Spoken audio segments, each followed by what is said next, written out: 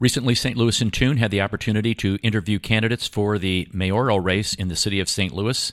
Don't forget, the primary election will be held on March the 2nd and the general election on April the 6th. Let's listen now to an interview that we had with Tashara Jones.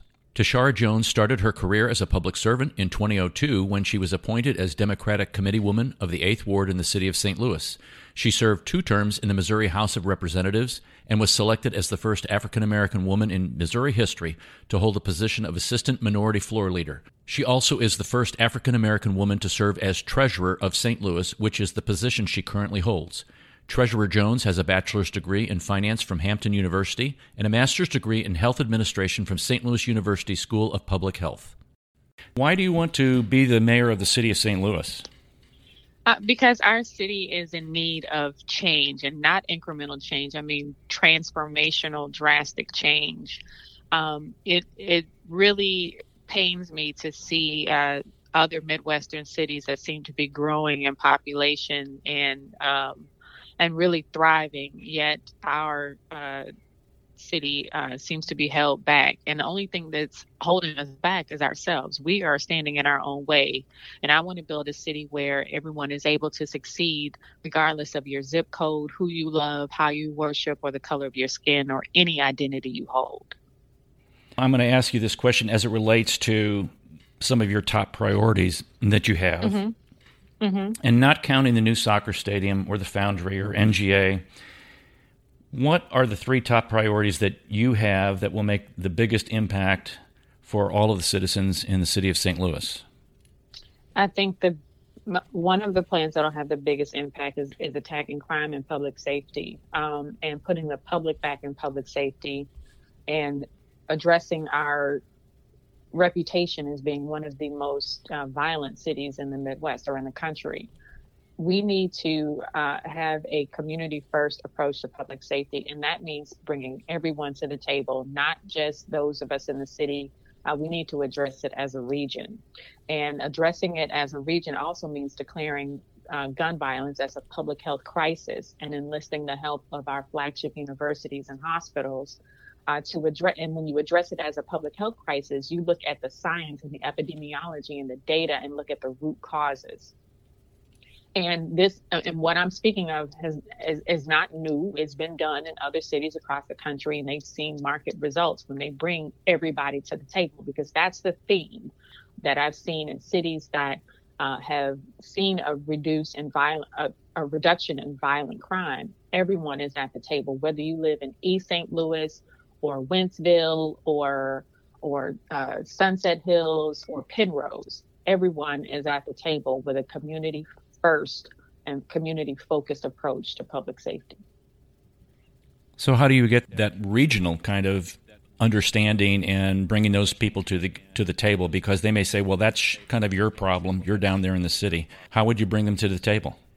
Well, I think we all can agree that we have a shared destiny. What happens in the city affects the county and vice versa.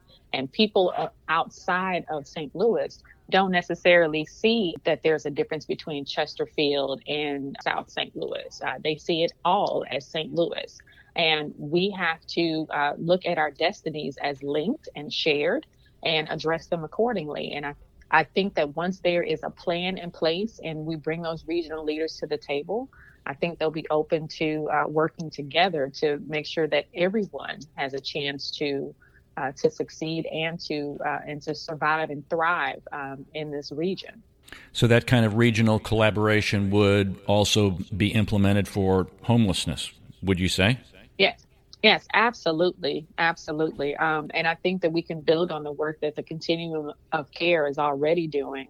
They're taking a regional focus. And I think that, making sure that they have the resources they need to deliver services, to provide housing, to provide different places around the region for people to access services if they find themselves unhoused or in a predicament where they are in danger of being unhoused. Again, I think we have to take a regional approach. You can't just say that that's their problem over there, because our destinies are linked.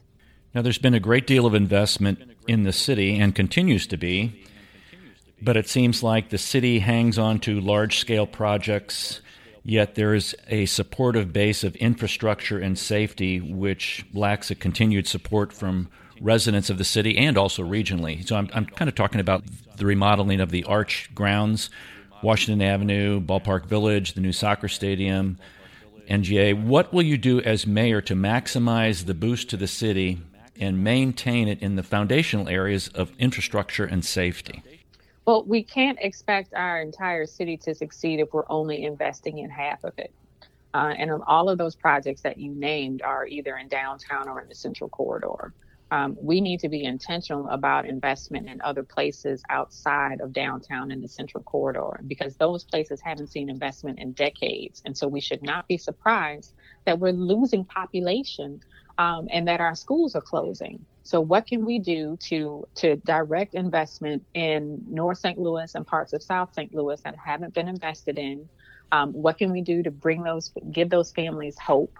What can we do to make safe and affordable housing and to rebuild the infrastructure that's already there?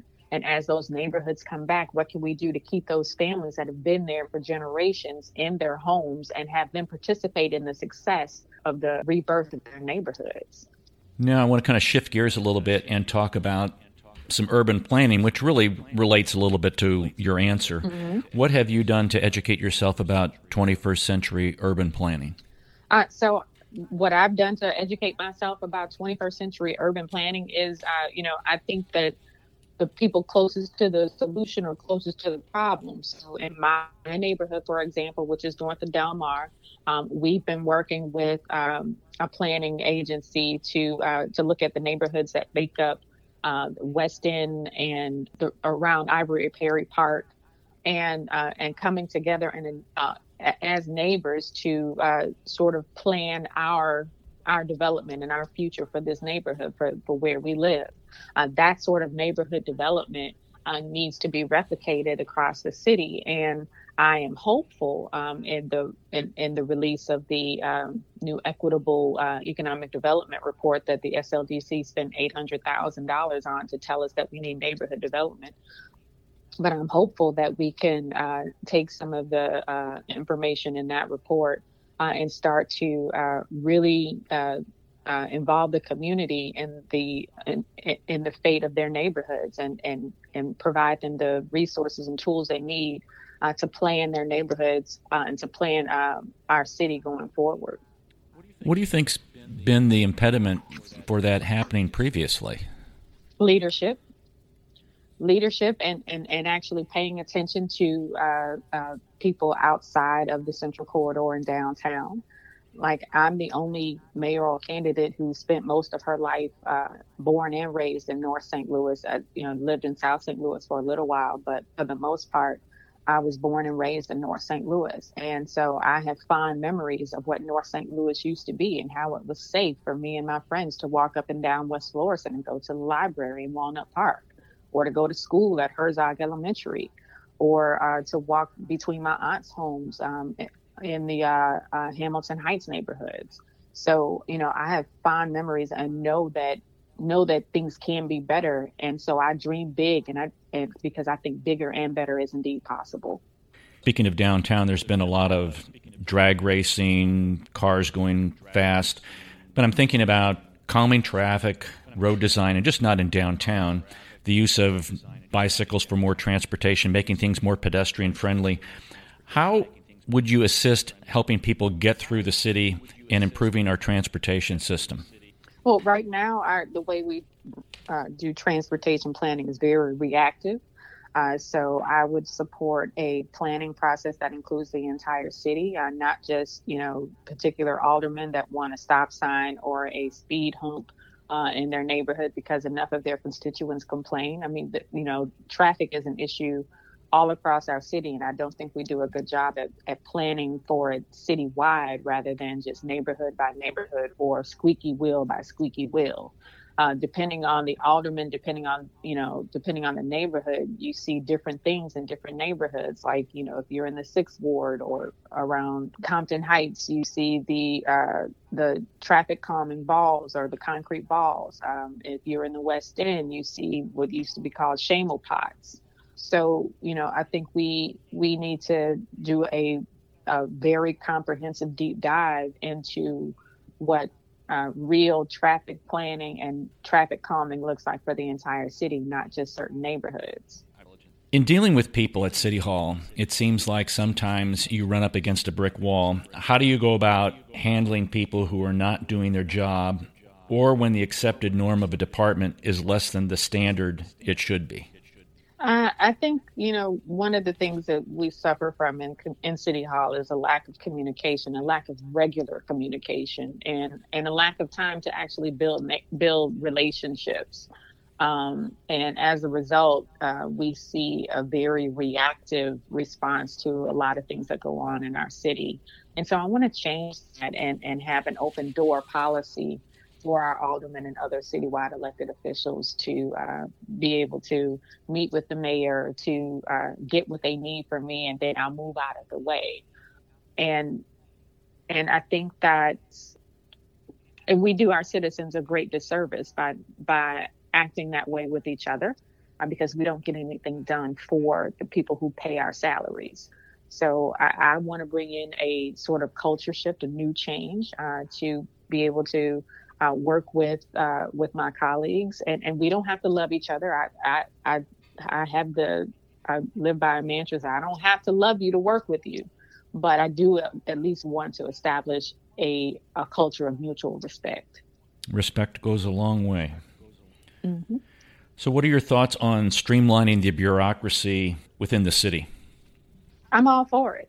I've been able to do as much as I can to streamline processes in my office, in the treasurer's office. One example, and a lot of people don't even see this, but the process of getting a permit for a parade used to be onerous. Like, you would have to go and mark off every meter or write down the number of every meter along the parade route, and then bring that list to the treasurer's office in City Hall, and then pay for the meter blockage, and then take that piece of paper over to the streets department and show them that you paid for it, and then pay for another permit at the streets department to then block off the route, and then take that paperwork back to the treasurer's office to show that you've paid for it at the streets department. So I spoke, we had several meetings with the streets department. This was back in like 2013, 2014, right after I took office. And I said, what can we do to streamline this? Can people pay for everything at your office, and then you can just send us our portion afterwards? Absolutely. Can we agree that this is a standard parade route, down Market from, was it Union Station to Keener Plaza? We can agree on that. And can we agree on a flat fee for this particular service? We agreed on that. And so now all you got to do is go one place, you pay it in person at the streets department, and then we get our piece on the back end. So it's just having those conversations to see where those bottlenecks are, where the red tape is, and then just moving forward with a solution that benefits everybody. I think we can do that, again, if we have communication within the departments with the other citywide elected officials, and see how we can put all of that information online for people to access, and with checklists, so they know what they need even before they come to City Hall. And this has been done. I just had a conversation yesterday with Kansas City and looked at how they've streamlined their entire process of starting a new business or renewing your business license in Kansas City, and you can do it all online. I've heard the business license generation is very cumbersome here in the city. Yeah, and it doesn't have to be. And I don't see why we can't work together to try to take away some of the angst and some of the bottlenecks, and have our systems talk to each other. Because there are several different departments are on different networks because of, a whole other issue of PCI compliance that we won't get into, because that's getting into the weeds. But we can start the process of, how can we provide a network that people don't have to jump off of, and have separate IT systems, and have a network that's working for everybody.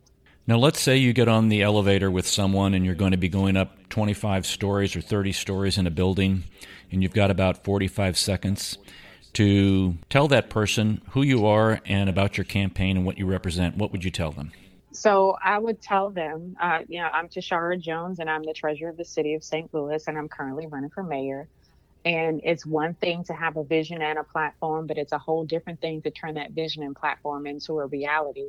And that's exactly what I've done in the treasurer's office over the last 8 years. I'm the only candidate with the executive experience of turning a vision into a reality, the management experience of leading a staff of hundreds of people and a budget of millions of dollars, and relationships on the state and national levels to put St. Louis back on the map. So how can people find out more about your campaign? They can find out more about my campaign at www.tashara4mayor.com, and Tashara is spelled Tishaura. Treasurer Jones, thank you very much for being on St. Louis in Tune. We greatly appreciate you taking time out of your busy schedule to talk to us. Yes, thank you for having me. This has been very enjoyable.